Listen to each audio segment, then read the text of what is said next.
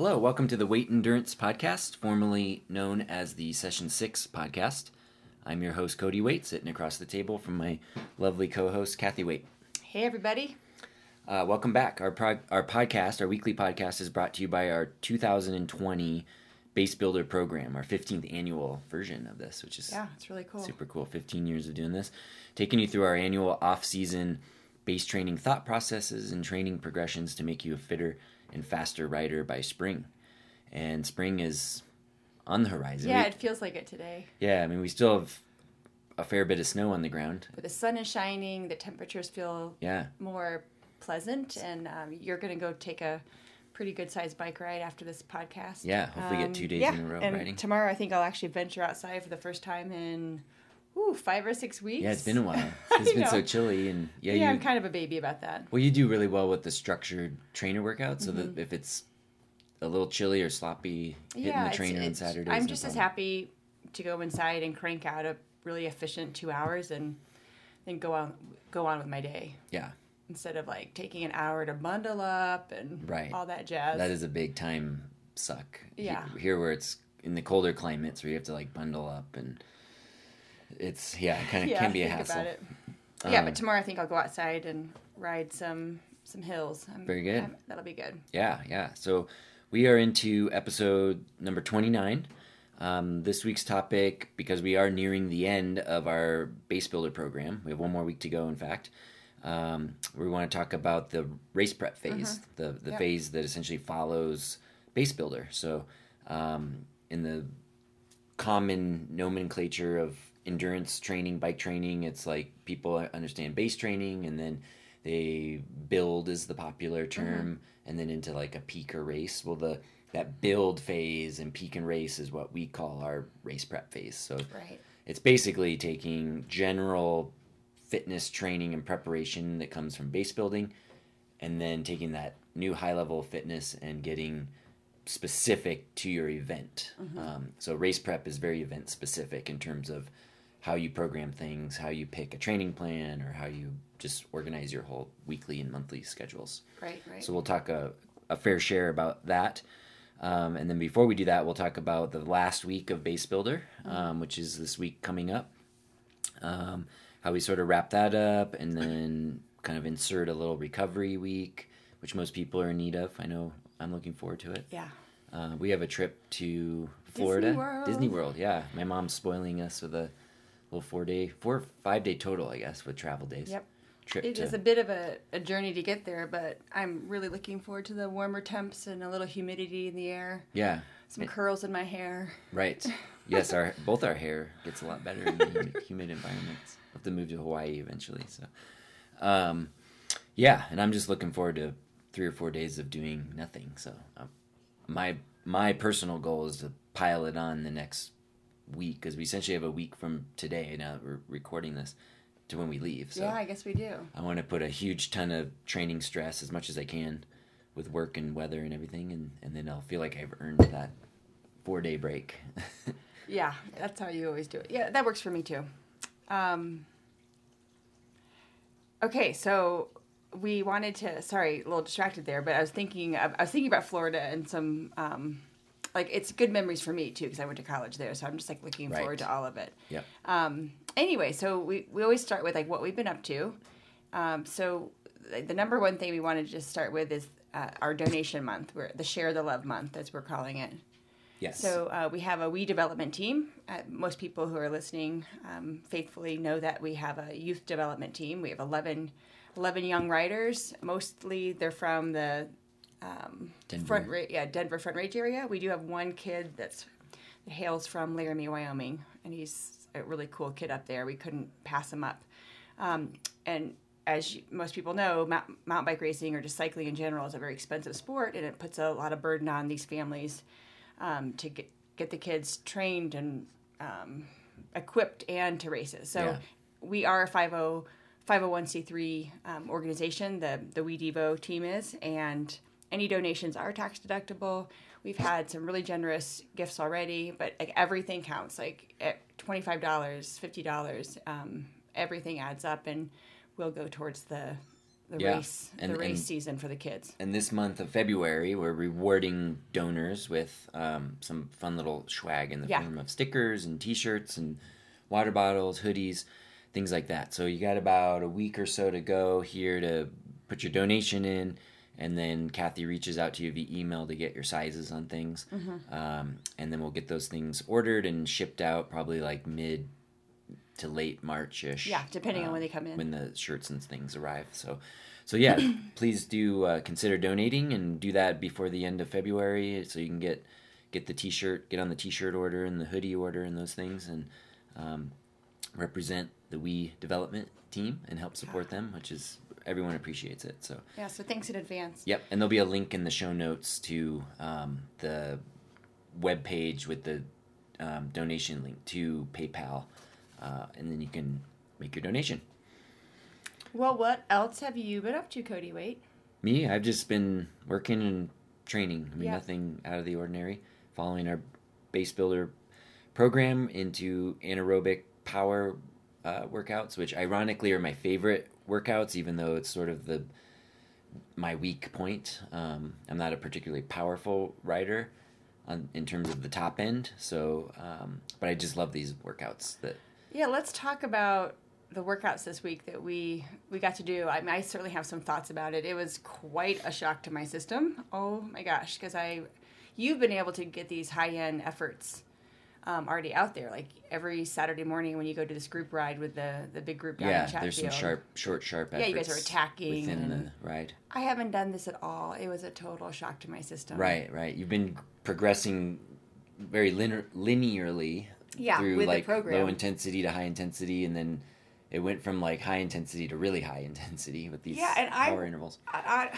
Funny enough, I wasn't stressed about doing these workouts this week like I had been stressed about in advance thinking about the VO2 max intervals that we did the previous 2 weeks. See, those are the ones that stress me out. No, like I was like so anxious about the VO2 max ones, and then I made it through. I actually had to skip a couple of the workouts because I had a migraine and it was weird.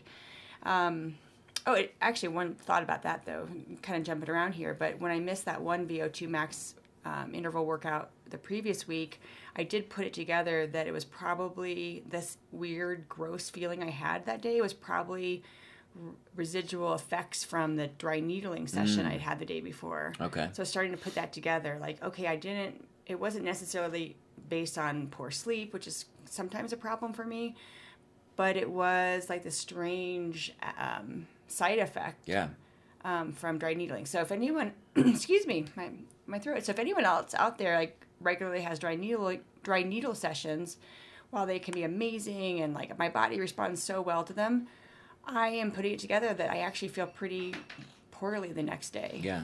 And I need to schedule my PT sessions a little bit differently, I think. Oh, I think that makes perfect sense. I mean, it's fairly well known in the cycling world that doing physical work like getting a massage, you don't do that the day before a race. You do it like 2 or 3 days before the race, because they say, doing a massage, or I would think dry needling would be very similar in the sense that it releases these, quote, toxins in the body, and often you just don't feel that great in the following 12 to 24 hours. So it makes perfect sense to me. I guess I knew that on some level, but I sort of forgot because it was such a regular thing for me to go get a weekly dry needling session. Yeah.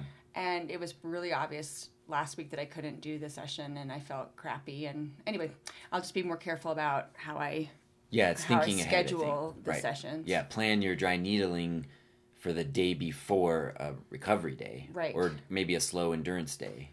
Where it doesn't matter as much. Yeah, I mean, I would lean towards like, even if it's like a big workout and then the next day is a recovery day, get the needling session or the massage or whatever later that day. Yeah, so then you have the recovery day to recover from not only the workout but the body work.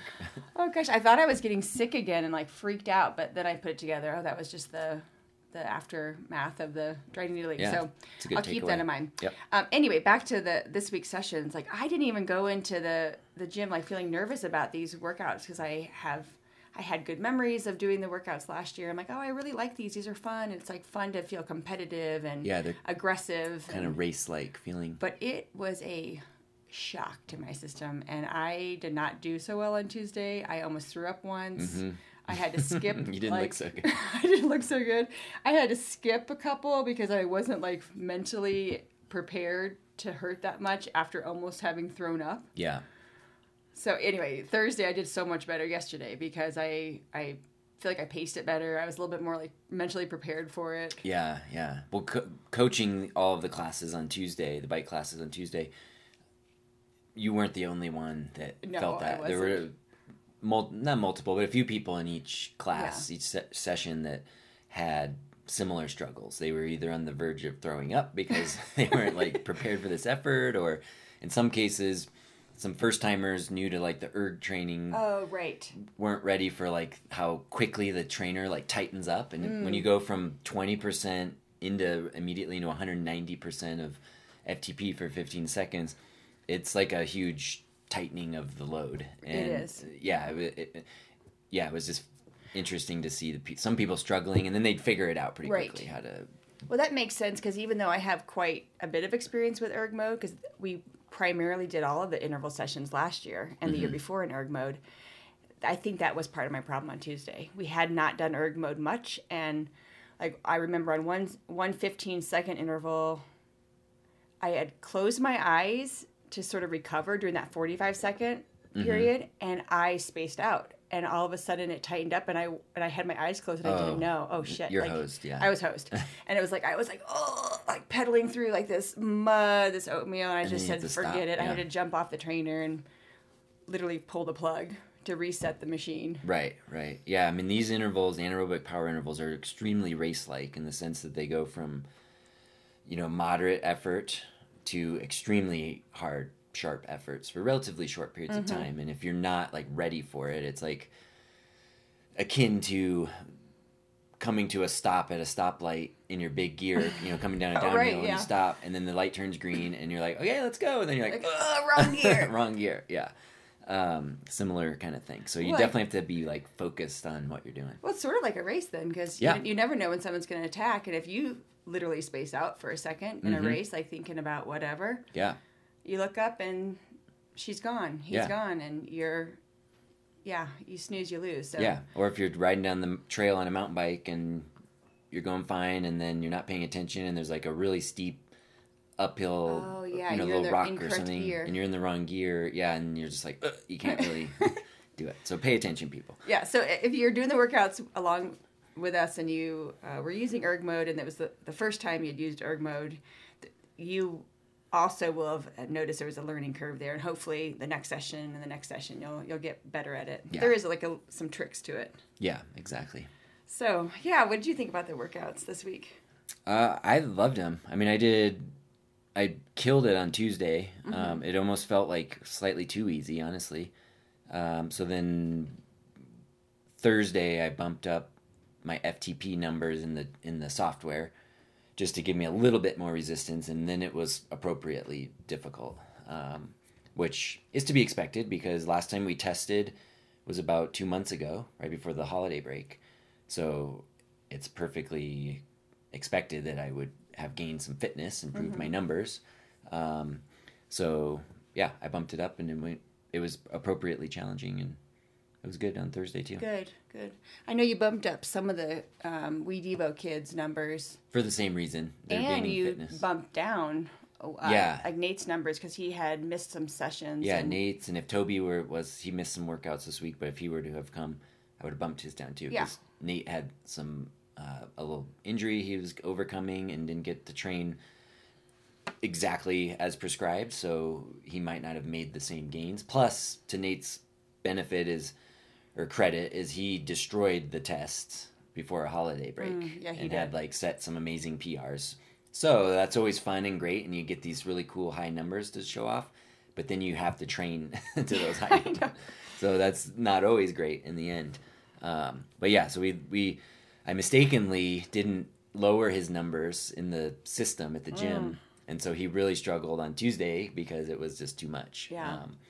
And I'll give him kudos for hanging in there because I walked in. I thought he was going to die. I thought he was going to die too. I walked in from the back room where I was coaching CrossFit, and I saw his face at the end of the workout, and it was like that funny mixture of like pale and red. And I was like, "Oh, Nate." Right. are you okay?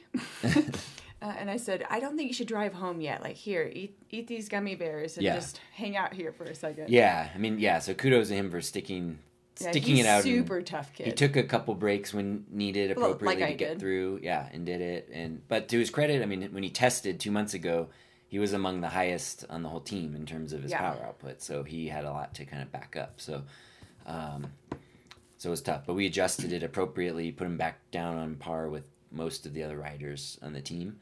Mm-hmm.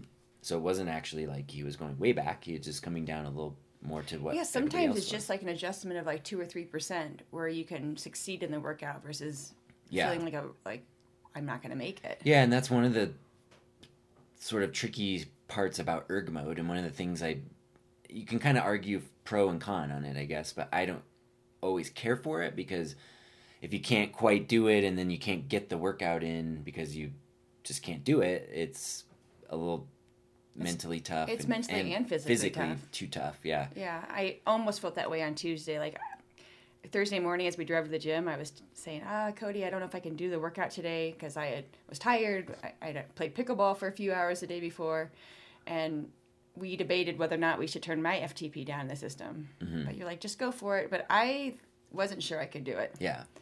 Thankfully, I felt better than I expected, and just tried to stay in the moment. And one of the tips I'd meant to give last podcast, which I'll just throw out there, is just like for me, knowing I have to do 5 intervals of this effort, then 5 more of the next effort, and 5 more of this other effort. Like I can get really overwhelmed if I think about the big picture, mm-hmm. and I just have to stay in the moment and think about that one interval I'm in. Yeah. So that's like probably my favorite tip to give people. Like, don't think about the next 3, 10 intervals. Be in the moment. Only worry about that interval you're in. Okay, yeah. And that really did make a big difference. It's like just chunking or segmenting the whole workout into the individual intervals. Yeah, I mean, just get through that one and then philosophically be in the moment. But it makes a big difference because if it hurts so badly for that 30 seconds, and then you have that thought, oh crap, how am I going to do 5 more of these? Mm-hmm. You can just fall apart. Mm-hmm. So don't think about that. Just think about, well, I'm in this 30-second interval. I'll do the best I can. Mm-hmm. And when I get done with that hard interval, I actually give myself a little encouragement inside my head, like, you're amazing, good job, good job, you're so strong. And as cheesy as it sounds, it actually makes a really big difference for me. Okay, yeah. I could believe it. I can believe it. So anyway, that was my take on this week's workouts. Okay. I wanted to talk a little bit about my hamstring injury and the work I'm doing with the physical therapist. Yeah, because you kind of made a little breakthrough. Yeah, I feel like I did. Share it with us. Okay, so as most people know already, I have a fused lower spine, L4 down to S1. So it's a 3-level fusion. I have 2 synthetic discs. I have 5 screws and 2 plates. So it's a lot going on. It's a lot going on in that low back of mine. Thankfully, I can do almost everything I want to do, but there are challenges I have as like a result of the surgery. And one of them has been this recurring hamstring issue. 6 years ago, I strained it running when we were training for triathlons. And mm-hmm. once you've strained like a high hamstring... they take a long time. It just can flare back up again. Like they're pesky. Yeah, they're pesky. They're very, very pesky. And I tweaked it playing pickleball a couple months ago, and it just set me back a little bit. Like, I was able to still do the workouts, but a couple weeks ago, I just started getting frustrated. Like, is this always going to be, like, bothering me? Right. And I realized I needed to go schedule a longer session with the PTs instead of just, like, the quick what they call a dry needling session. And to be fair, to fill our listeners in, you do a lot of body work. Like, pretty much you name it, you've done it. Like massage and mm-hmm. dry needle, acupuncture. The list goes on and on. The list goes on and on. And I do just have this belief that if something is bothering you, you don't wait. You just go get help. And that's why there are people who do that work. Like, they are good at what they do, and you should take advantage of it. And I'd rather spend my money on body work than new clothes or a fancy car. Yeah. So and why not accelerate the healing process if you can? by getting the body work, Yeah, instead of waiting 2 weeks. to see if your body feels better. Yeah. Which it'll eventually get there, but why not help yourself? So I decided to schedule their normal length appointment so I could actually have more time to talk with Justin Dudley about like this damn hamstring. Okay. And it was great. So we just sort of revisited like the best therapeutic rehab protocol that he follows. Okay. And for that kind of injury. yeah, or I think issue? he thought I was still doing it because months ago, one of the other PTs there, David, had prescribed this plyometric work and this eccentric work. And I sort of stopped doing it. Like I was feeling better, and we were doing our own strength sessions, which it does include posterior chain work. It does include some jumping. Right. So I thought I was doing everything I was supposed to do. But there's more to these like super specific movements. There is. Yeah. And so it was just so great to talk with him and get back on track with just, it's basically 10 minutes of stuff I have to do. Like these Right. single leg hamstring ball curls, which just about kill me. Right. And Yeah, and I can see how you like we have the double leg hamstring ball curl. So you're thinking like, oh, I'm doing it, that. yeah. But these are like more specific to what you need. they're more specific, Yeah. they're more progressive, they're more advanced. And I was not doing them because they were, quote, too hard. Right. Well, there, just to interrupt, is a key thing. Like when people find things that are too hard, and then they like Avoid say them. they don't like them and avoid them, when really we should be like embracing the things that are hard. And I'm Right. guilty of that too. And it's just a human nature, I think. Right, you want to so. be successful Right. at what you do, or like, oh, like, this is almost as good. And it was, but I wasn't like taking that healing to the next level. I was just sort of staying status quo. And what was happening then is I was straining like my IT band and all these other parts around my knee because my hamstring isn't firing properly. Okay.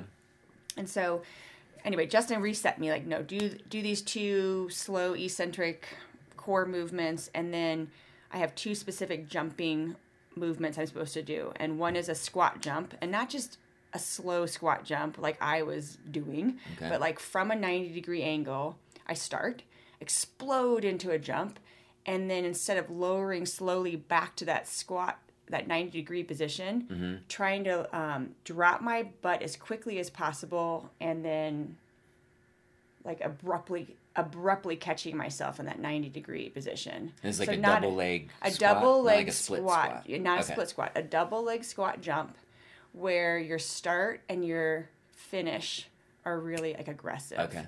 Instead of like exploding up into the jump, which people do, Mm-hmm. but then slowly lowering yourself back into that start position. Yeah. It's really easy. It's like that's what feels normal or Right. right to do, Right. is slowly lowering your butt back Well, down. it's the lazy way to do it, honestly. Okay, yeah, I guess so. And so, yeah, it's really tiring. Like, you better have like a tank top on, not a long sleeve shirt, because Right. you'll be like, I was sweating my armpits out at the PT movement, at the session with Justin. It was just really hard. So I did 2 sets of 10 of those, then rested. And then I was doing like a jumping lunge. Yeah, the split. But it's Squat a split squat jump. But instead of alternating my legs back and forth from the jump, I would stay on one side. Oh, okay. I saw you doing those this week. Yeah, I put a little Story video. on your Instagram, right? Yeah. Was it on your feed or your story? Oh, it was or- on my story. Story, I'll put okay. another one up. And Yeah, I'm probably still not doing it right, but I'm working on it. Yeah, give Kathy a follow on her Instagram.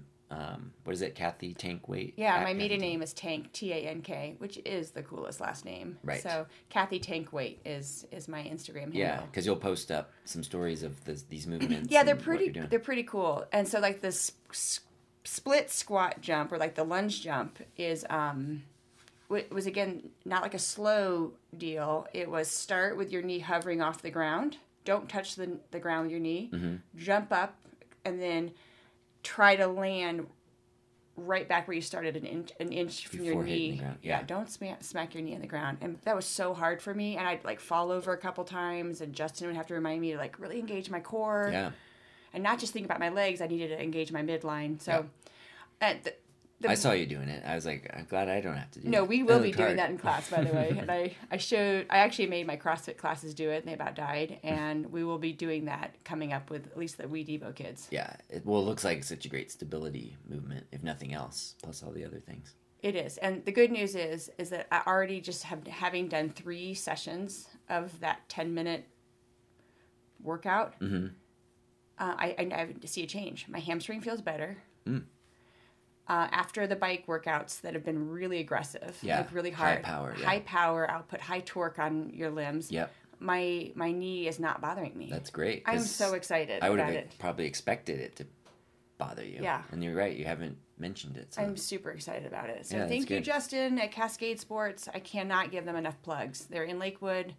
They're so fantastic. Yeah, if you live in the area, they're literally right next door to Session 6, or what was Session 6, Cascade Sports PT. And Justin Dudley's the owner and kind of head guy, I guess you'd say, head PT. But they're all good. How many other? They have 3 other PTs? 4, I think. 4 others? Yeah. Yeah, they're all good. I've seen a couple for just random little things, but you've seen them all multiple times. I've seen them all multiple times. And actually, I sent Sophia over there on Wednesday to meet with Justin, not to do exercises. She doesn't have an injury, but she's super tight. Like her hips, her back, everything was just aching and hurting. Through a lot of, we've been doing a lot of training. A lot of training, and she had neglected stretching for a while. She had resumed stretching the last couple of weeks, but she just couldn't, quote, loosen up, and she needed what I call a reset. So I sent her over there for a 45-minute session with Justin where he stretched her, he cracked her back, he needled her hamstring that was bothering her, and just like reset her. Yeah, I think that's super key. I mean, anytime you're in a hard training block, like consider spending a little extra time and money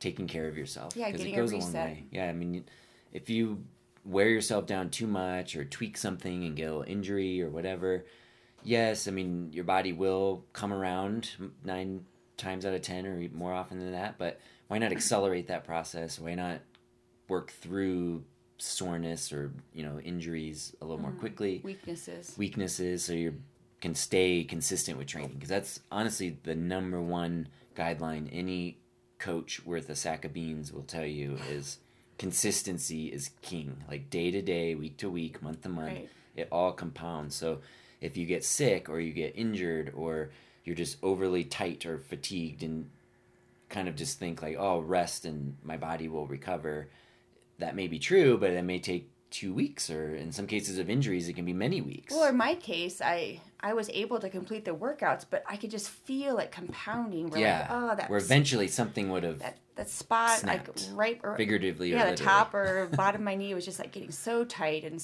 it was overcompensating for my hamstring not firing properly. Right. So. Well, that's good. I'm really just kind of happy. excited. I sound excited because I am excited about it. Yeah, I'm happy for you.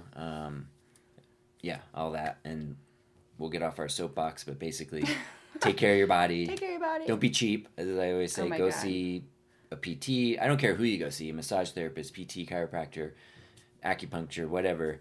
Just be proactive and take care of your body. It's well worth the money. So, cool. You got anything else? That's my stuff. Nope, that's it. Well, let's touch on the upcoming last week of Base Builder, week number 27.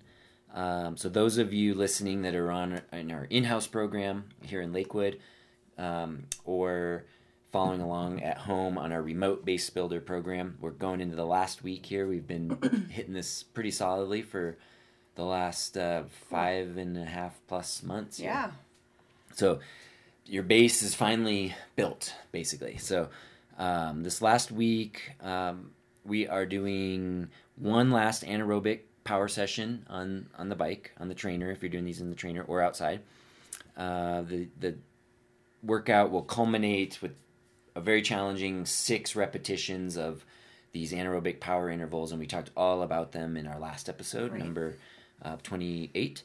So go back if you don't know exactly what we're talking about. Listen to that; you'll get a good idea. And so it's just culminating in the last big session of that. Like I said, I like these workouts. Yeah, I do like them too. And I really like them outside, which we'll get to like in April, I think. Right. So inside, we do these really high power intervals of 15 to 60 seconds, depending on which block we're in. And the recovery is limited. That's why we like to use erg mode for this particular block to half of the workload. So the recoveries are very much a partial recovery. It's not like lighten up, sit there, and soft pedal. It's like you have to keep pedaling moderately hard. Yeah, it's very race-like. Race-like, yeah. Yeah, if you pass somebody, you can't just you didn't win just because you passed them in the race. You have to keep pedaling really hard. Right. And yeah, so there's ways to do these outside as well. I'll do them. We have a really long, pretty steady climb up Highway 40 on the south side of Lookout Mountain that parallels I-70. And I think that's a great place to do it because you can do the hard, short intensity effort and then shift a couple gears down, settle into that partial recovery power target. Like uncomfortable but not miserable. Yeah, so you go from like 500 watts for 15 seconds and then I drop down to 250 watts for 45 seconds. And being on a long, steady grade like that, I can still do that, which would be on a flat road would be actually extremely difficult to keep the power up. True. So doing them on a hill is great. And then other versions we've done outside with full recoveries is more like a hill repeat where we'll hit it hard for the 30 seconds at 160% of FTP power target, and then we'll turn around and coast down and get more of a full recovery. Yeah. And we'll do those later on in the summer months. But yeah, so one more of those early in the week. And then the second bike session to kind of wrap it all up is going to be one more test. Aerobic, 20-minute aerobic threshold test, followed by a 4-minute and a 1-minute anaerobic power test. Lots of recovery in between. And I believe it's podcast episode number 12, where we talked about our testing protocol. I'm 99% sure that's right. So if you're not familiar with our testing, you can go back and listen to that episode and learn all about it. But those in the program will be Do you have a testing. blog post up about the testing? I do, yeah. In the blog section of our website, there's a little write-up. Well, maybe we'll also highlight that in an upcoming newsletter too. Okay, yeah, that's not a bad idea. Because not everyone likes to listen to podcasts. Some people True. just want to read an article while they're taking a break from their work at their office. Yeah, so we can put that in maybe this coming week's newsletter, email newsletter, to read that for a refresher and testing. So that'll kind of wrap up the week. And then next week would go into a recovery week. Mm-hmm. And that may look different for other people, but we have in the program, like Monday through Friday, probably do very little riding. If you've been super consistent for the last several weeks to months, taking 2, 3, 4 days completely off isn't a horrible idea. Mm-hmm. Just a reset. If you can't stand taking time off, you can just do like some really easy spins. Hopefully the weather's improving wherever you are. Listening to this, maybe you can get outside and get fresh air. Or maybe you go Nordic skiing one day or True, downhill do a skiing little one cross day. training, or go for a hike. Or sometimes recovery weeks are a really good chance to connect with friends that aren't into cycling, but you would like to go skiing with them, and remind them that you have more to your life than bike riding. Right. Yeah. So go do something. Something else. It's a little different, but hike or move your body still, but not just sitting on your bike. Exactly. So this coming weekend, after our last anaerobic power session, testing, you can definitely get in a ride or two if the weather's good. This next weekend. Before your little mini break, recovery week. And then when we come back from that, not to get too far ahead of ourselves, but now we'd be into March, that's when we transition into the race prep mode, and that's what we'll talk about kind of for the remainder of this program. What about in the gym? We have basically one more sort of heavy day. In the second session of week 27 in the gym, we're supposed to do find new 1-rep maxes. But I think it's actually to interrupt the first. Oh, is it the first day? Oh, yeah, because I think I programmed it where Wednesday's like no lift or just go real easy. Oh, my bad. So you're ready for the test. I'm just not sure because. Yeah, I've already talked many times about how this makes me nervous. So we might just encourage like a heavy 2 or 3 rep lift, and then we'll extrapolate some data from that to make a 1-rep. Because everyone's, it's like this whole culmination of being tired, and I just don't want anything to go wrong. Oh yeah, it's not worth it pushing yourself to 1-rep max PR and potentially tweak something or whatever. It's just not worth it. Like we're literally just getting into like the very early phases of our coming race season, so it's just tricky because like especially the We Devo kids, like they're like they always want to go. Yeah, they want to. Yeah, but one of the kids wasn't paying attention on one of the back squats and kind of got forward and almost had a situation, and he's fine, but it just made me feel like maybe we won't do this next week. Yeah, I would recommend not. I'm not gonna try. I'm not either. So. I mean, I'll lift one more heavy day, but and call it good. Yeah, so maybe on our second session, then we'll just do some extra core work. And yeah, just kind of have like a cool core session and with the extra mobility at the end. Yeah. So everyone's a little different. So if you feel like you've made some significant gains in the gym, you can, and you feel fresh enough to attempt a 1 rep max or a 2 rep max or whatever, you can definitely go for it. It is in the program. But that said, if things are going really great and you're feeling really good, that's how I feel. Like my bike fitness feels amazing right now. And I'm really still a few weeks away from racing and about 7 weeks away from my A race. I don't want to put anything in jeopardy and risk anything just so I can lift 10 more pounds or whatever. It's not worth it. So that's why I won't be doing that. But that can be up to the individual to decide. And then so next week we'll, like I just said, wrap up Base Builder 2020. And if you haven't gotten your base building going yet or very well, there's still time, depending on when your A race is. If it's not till later in the summer, you still got plenty of time. Check out our stock base builder plans available on Training Peaks. I'll put a link in the show notes. We have a really nice 12-week one that's very condensed that you can whip through, in 12 weeks and, still be in very good shape for all of summer. Yeah. So something to consider. And the stock base builder plans will be good for any cycling discipline. Correct. And triathlon. Right, exactly. So base builder and base training in general is very general, to use the word twice, in terms of the preparations, meaning it's applicable to any and all cyclists. In fact, I got an email question earlier this week about, why does it say your base builder plans are for like all cyclists, where he's seen other plans somewhere. I think he mentioned Zwift or something where they'll have like a mountain bike specific base plan and a road bike specific base plan. And oh, that's funny. Yeah, I kind of get it, but it's like really the general bike fitness is the same. Whether you're racing triathlon, road bike, mountain bike, gravel, whatever, you're building strength in the gym, you're building aerobic fitness, which could be built even off the bike, like skiing or something. And gradually building up some intensity, but it's all in order to get you ready for your race-specific training, and that's what race prep is all about. Yeah. So that's a great segue, actually, into the main topic. Well, before you segue, though, I will just mention that we offer a 25% discount code for our podcast listeners, and it's in all caps, Base Builder, and the number 25. Yeah, and that's good for all our plans. And we have triathlon versions as well as the cycling versions. So yeah, get in on that for sure.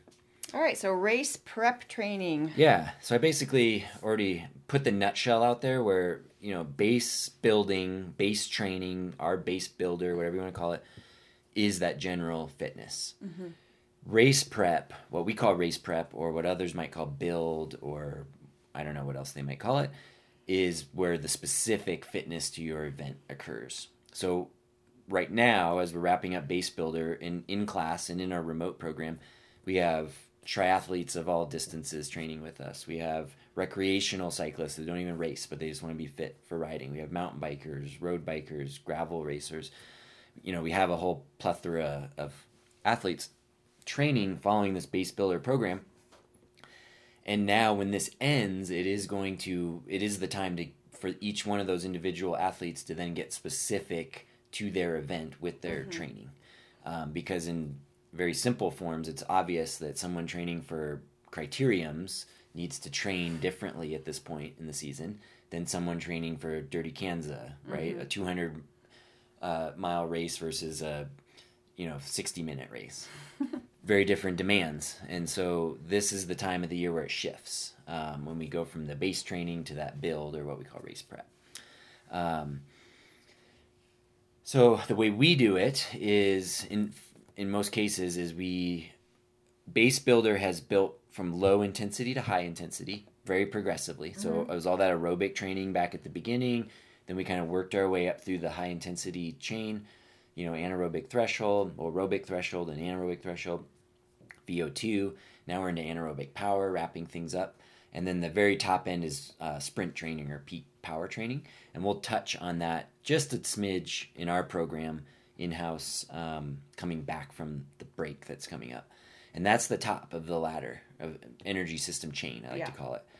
When we get to race prep, the way I program it is now you start coming down in that reverse order. So you've topped out at anaerobic power or peak power, and then you're going to come back down. If you went to peak power, you'll come back down to anaerobic power. Then you'll come back down to VO2. Then you'll come back down to anaerobic threshold. So intervals now are getting longer, less powerful, but longer. And then at the same time, as intensity lowers, you have the ability to up your volume. So volume is super key for any race, any endurance race, but especially as we get into events that are like an hour and a half or longer, you need more of that aerobic volume. And then it also plays out really well with the seasons too, because now we're into spring and eventually summer, and we can have more daylight hours and better riding conditions. And so it's like accumulating those miles. So simultaneously, as we lower intensity, we can expand the volume or the distance, duration, endurance of a rider as well. So whereas like right now, like I don't feel like I've even been on my bike many hours each week. Right, because this last month has been so intense. So intense. Yeah. I don't have any more effort left in me. Right, nor should you.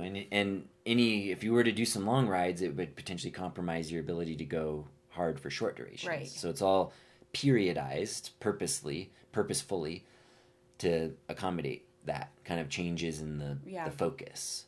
So when we switch over to race prep, initially we'll still be at the high end coming down, but it'll be a few weeks of still some high intensity training. But as that intensity each week kind of comes down, the long rides or the total volume can start going up. And then that's going to be in relation to the individual rider's event demands, whatever their A race is. Mm-hmm. Again, going back to if someone's training for an hour-long crit versus someone training for a 6-hour fondo, it's going to be different. They're going to have to back down kind of longer and further to build that endurance to do the fondo or the endurance event. Whereas the crit racer within a couple of weeks really will be ready to race. And then crit racers in general tend to race a lot more frequently than say... Yeah, it's almost like their racing is their training. Yeah, exactly. And I'll touch on that a little bit too coming up. But in a nutshell, it's basically the long duration events have longer race prep periods because you have to back down those energy systems, lower the intensity and up the volume over a longer duration to prepare for however many hours your event is.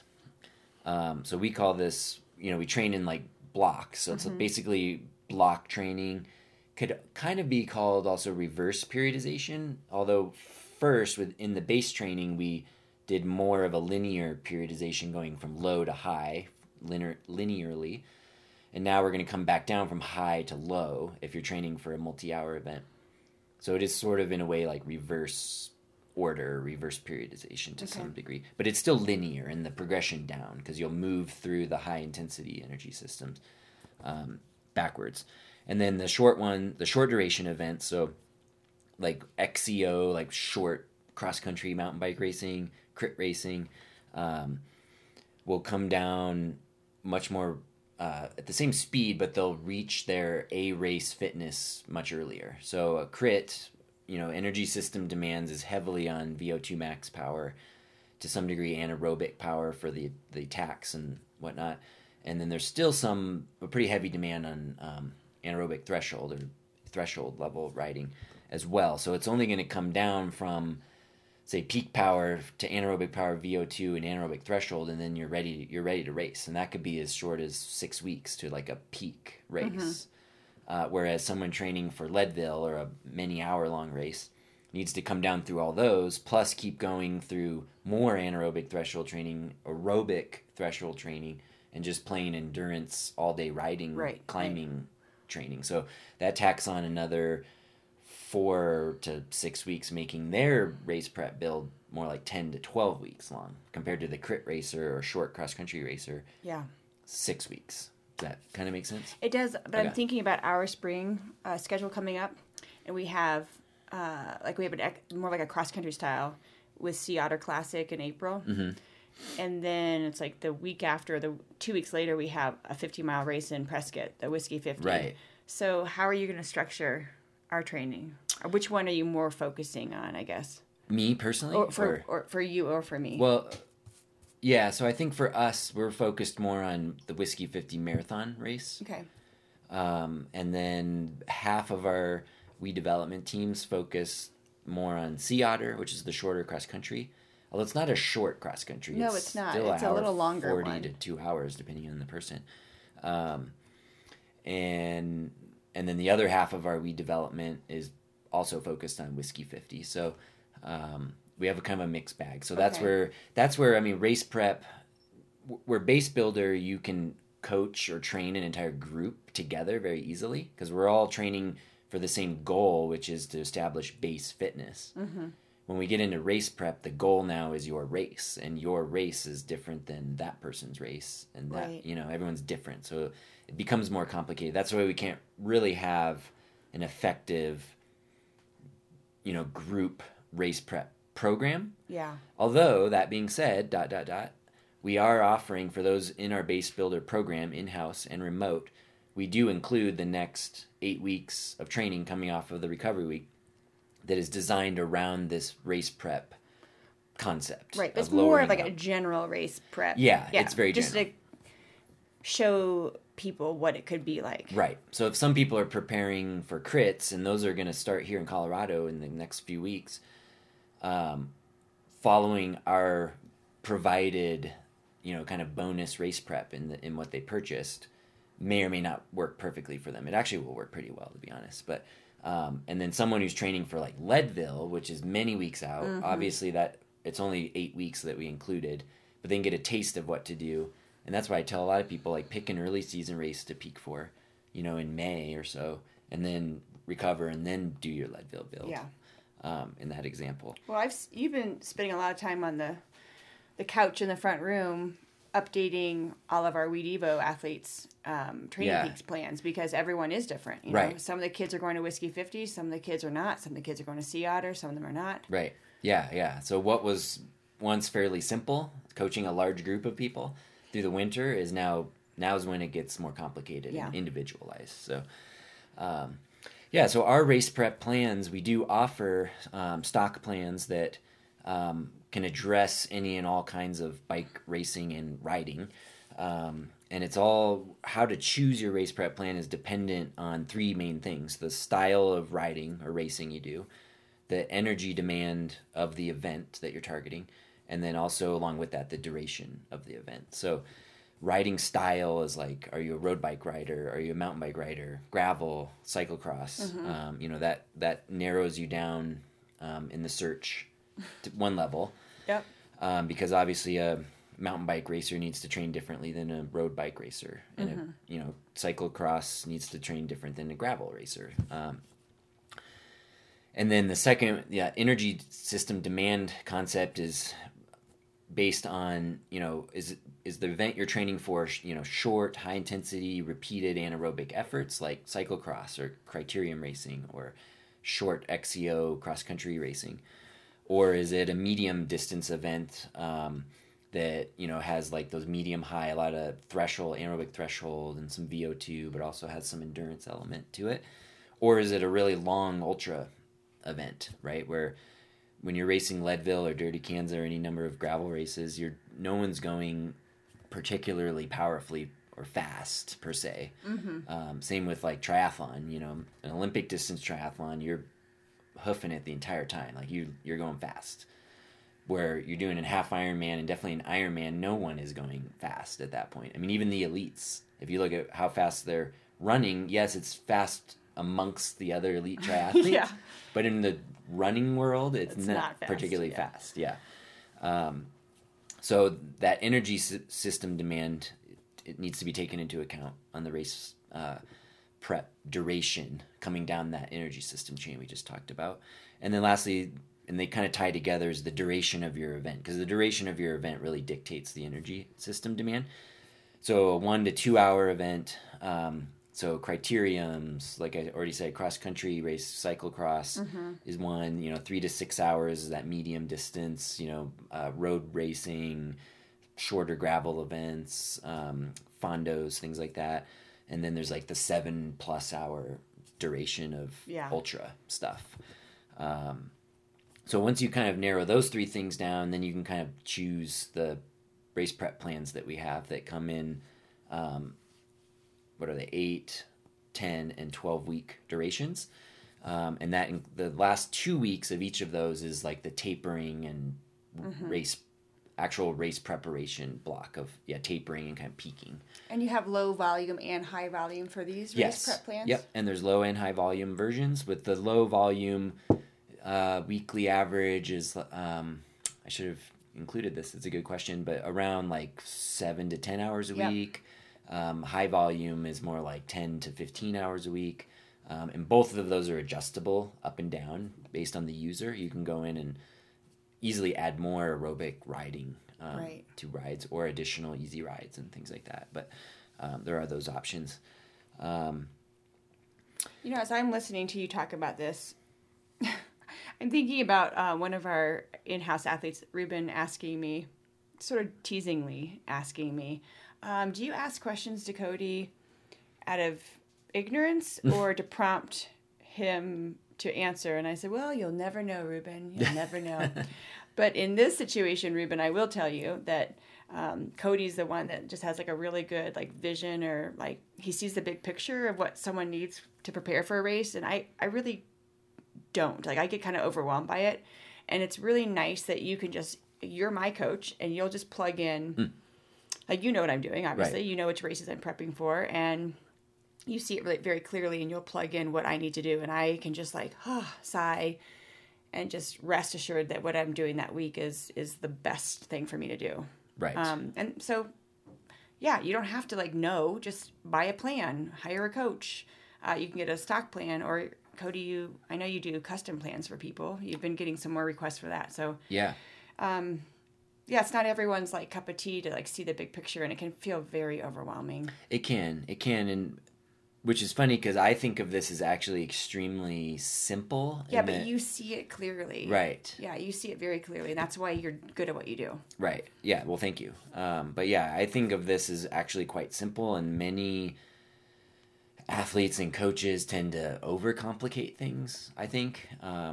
But if you think about it, it's like I have a small handful of training plans that are even specifically designed for specific races that will accommodate like most people. And so you don't have to make these things overly complicated, and simple is better. I mean, the KISS concept, keep it simple, stupid. It's like, don't overthink things and make things more demanding. I mean, a lot of the intensity structured workouts we do in race prep are very similar to what we did in Base Builder. The difference is it's like, you'll go through and you'll be like, oh, we did a workout very similar, if not the same as this in Base Builder, but now the difference is you're more fit, so you can either do more power output for the given interval, or you can do more repetitions at the same power output, or you can do the interval set, recover, and maybe do a second of the same interval set. True. Or do some extra aerobic climbing to get ready for a climbing event or whatever. So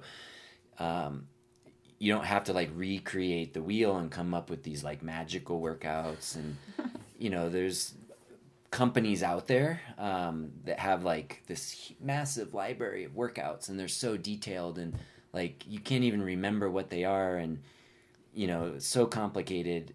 And there's a purpose. They create all this stuff to sell it and make it seem different, but when it comes down to it, there's only like a couple ways to really like skin the cat of fitness, and you can make minor detail changes to make things like different and interesting, so you feel like you're getting your money's worth. But really, there's like the standard interval progressions that work.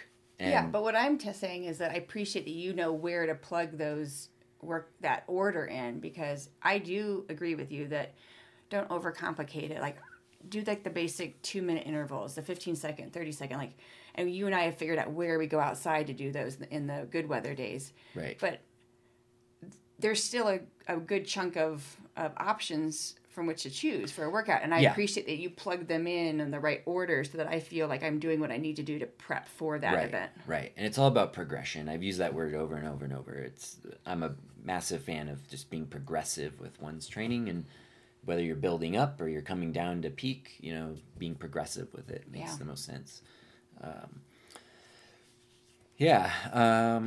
So what else about the race plans? Well, I mean, I'll touch on briefly upcoming, if you are following our base builder program that includes this first bit of race prep, the way we're going to kind of back things out is the first week when we come back, we're going to do some peak power. So that's the sprint intervals. Deb's People love be these. So excited. Oh, everyone loves these workouts because you get to see really high numbers. They're really not hard workouts. They're fun. And they're very like competitive within the group. Yeah, they're really fun in a group setting. Yeah, so peak power, and we're just going to do that once, and then we'll come down to anaerobic power. So instead of doing the exact same anaerobic power workouts we're doing now, we'll change it up slightly because now we're more fit and capable of maybe a bit more. So what we're going to do is we're going to spend 3, because we're only going to do 1 workout a week in our program in the gym. And then there'll be an optional second workout where you repeat that first workout that people can do on their own. But it also depends on if you're starting to race or not. And if you're following the plan, it's explained how to do that. So some people might only be doing 1 structured workout a week and then a race. Others might be doing 1 and then repeating it a second time. Got it. Okay. So for 3 weeks, we'll do anaerobic power. And instead of doing our 1-minute power target, 2-minute power target, and 4-minute power target that we're doing now, we're going to spend the first week doing multiple sets of the 1-minute power target. Oh, okay. So those really hard, high-intensity ones. Gosh, yeah. We'll do a set, then recover a little bit, and then do another set of All the right. same things, recover a little bit, do another set. And then the week after that, we'll go to the 30-second at our 2-minute power sets and do a few sets of those. And then the third week, we'll do those longer, a little more manageable that'll be 4-minute good. power Yeah, for that 1 is minute. mixing it up. Yeah, so again, but it's very progressive, right? Because we'll go from 10-second sprints to 15-second at 1-minute power super hard efforts. Then the next week, 30 seconds at 2-minute power effort, then minutes at 4-minute power effort the week after. Then we'll transition to VO2. And what we've done in Base Builder is VO2. We focused on our 8-minute power and our 16-minute power and did 2 sets of intervals, kind of addressing both ends of VO2. Now we'll spend 1 workout doing a lot of 8-minute power. So instead of doing 2-minute intervals. Yeah, instead of doing 4 by 2 minutes, we'll probably do 8 times 2 minutes. Yep. You know, make it, because now we're more fit, we're capable to handle that. We do that. Okay. Then the next week we'll do the 4-minute at 16-minute power intervals, and we'll probably do like instead of 4 of those, we'll probably do 2 sets of 4 of those. Yeah. That's gonna be a tough one. That'll be a super tough one. And then we'll come back. The second to last week will be then dropping down again to the 32-minute power, which is the top end of our anaerobic threshold. Those are the 8-minute intervals with short rests. And we'll probably just do that for the sake of time. We'll just probably do 4 times 8 minutes. Oh, that was very challenging. Yeah. Yeah. Maybe we'll be able to add a 5th one possibly, just to up it. Because again, we're more fit now. We're getting more closer to race season. And then the 8th week we'll test again following our program to kind of see our maximum progress. And then it's like off into summer, hopefully. It'll still be spring, but hopefully it'll feel like summer by then.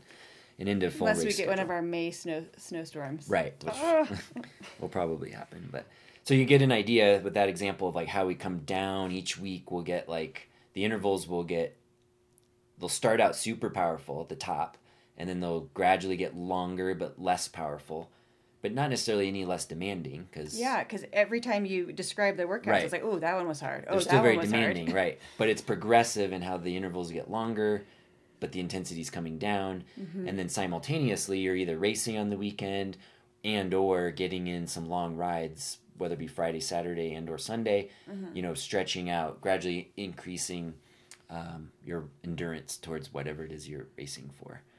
Yeah, and I'll just say again that if someone's out there listening that is not necessarily gearing up for a race, but like they just want to stay fit with their cycling fitness, and they don't know what to do, that buying a race prep plan could still just like add fun for it, like, you know, to keep the variety going. Yeah, just to keep it interesting and fun. And okay, what does Coach Cody want me to do this week? Yeah, it gives you something to plan on doing each week that's structured, that keeps me a little more engaged. And also, one last piece we can kind of leave it with is like this high intensity training. even though it might only be now once or twice a week once we get into race prep, is so key as we are aging athletes to maintaining our youthfulness, our ability to produce lots of power. Yeah, agreed. Because so many people, especially recreational athletes, racers are usually better, but not always, tend to, the weather gets better. They're really good about doing structure indoors in the winter because they're on a trainer, and structure is always better indoors rather than just pedaling along easily. But then when the weather gets better and they get into the season of cycling, they tend to go outside more, which is great. But then it's always one pace that they're riding, right? And they get good at maybe riding for long distances, but they're not mixing up the pace to stimulate all the different energy systems. And it's you gain that endurance fitness, but you're losing all that other fitness you built up maybe through the structure training of whatever you did. So keeping some structure at least once, if not twice a week, it's obvious as a racer, but even for the non-racers, Fondo riders, things like that, it's keep that intensity in there. It's going to essentially keep you younger. You'll keep those fast twitch fibers alive and functioning and firing, and it's a really good point. Yeah, hopefully your body feeling good and that sort of thing. Same thing along with strength training. Same thing. We'll have a whole separate podcast topic on strength maintenance in about 3 weeks or so. But same exact concept. Hopefully you've strength trained all winter. So many cyclists stop in the race season, and it drives me nuts because you lose it all and you go back to zero a couple months in, and all this work you did was more or less for naught. And I'm just banging my fist into my forehead of what? Why? How does this make sense to anybody? So strength maintenance is also key along those same lines. Yeah, we'll talk about that. Yeah, it's really important. Cool. Well, I think this hopefully was helpful. Please do, if you have questions on any of this, whether it be how to do your own race prep kind of training or specifically about our training plans, please send them to us. We also have, like Kathy mentioned, our custom plans that I've been getting a lot of emails and calls about getting started because, again, Base Builder is very general and effective, but then when you start getting closer to race season and then also adding in races, which we didn't talk about, but we can in the next podcast, into one schedule. It can be tricky. The C races and the B races, the less important but still fun races, they contribute to your training. That complicates things a bit more too. So that's why moving forward in the final 8 weeks, kind of our bonus with this program is there's suggestions on the plan of if you're racing, do this. If you're not racing, do this. And so it becomes difficult to coach a group or just sort of stock. So that's why the custom plans are so popular. So you can check those out on our website too. And I'll have links in the show notes. But yeah, send me questions. I love answering them. I don't mind giving away free pearls of wisdom and advice. I actually enjoy it. It gives me something to do in the morning while I drink my coffee. And then I'm getting excited to race. How about you? Yeah, I am. I'm really glad that I kind of dusted off the cobwebs a little bit this week. Yeah, blew out the pipes. Oh my gosh, yeah. Because I can't even imagine racing in the Cactus Cup in a few weeks without having done some of these high intensity interval sessions. Oh yeah. Oh my god, I think I would just freak out in the race. That hurts too bad. Yeah, it would hurt more, and then that's when you get the smoker's cough afterwards, which will probably happen anyway. Oh, it'll happen especially for you. The group rides help blow that out a little bit, but even after the first race, usually traditionally every year, it's I'm coughing the rest of the day. And yeah, it was good. So I am looking forward to racing. I'm looking forward to going to Arizona, which is a state I love. And I'm looking forward to riding outside this weekend. Yeah, Yay. I am too. Get a couple good solid rides in. So we'll close it out with, if you like what you're listening to, subscribe to our show on iTunes. It's also available on Google Podcasts if you're not an Apple person. If you are an Apple person, we'd love for you to rate and review our show. Please do. It helps our rankings and for people to find us. So hopefully it's a 5-star rating. If it's not, let us know how we can improve. And then if you have the time to leave a little review, that's always helpful too. So the more the merrier, the better things work and the searching and all that. So. And one more plug for our Share the Love donation month. We'd really appreciate the support for the team. And thanks again to those like Wes Hayes who have already sent money in. And we will be sending you your swag soon. Yes. Yeah, we've had several generous donors and we'd love to get some more. because race season's coming up. Got to get these kids to more races. The parents will thank you. Just they are thanking you if you won't hear the thanks from them personally. Right. So, all right. Well, thanks so much for listening. I hope you get outside to ride this weekend wherever you are. Hopefully it'll be nice. Yep. And we'll be back talking to you again next week. Yeah. Take care. All right. Take care.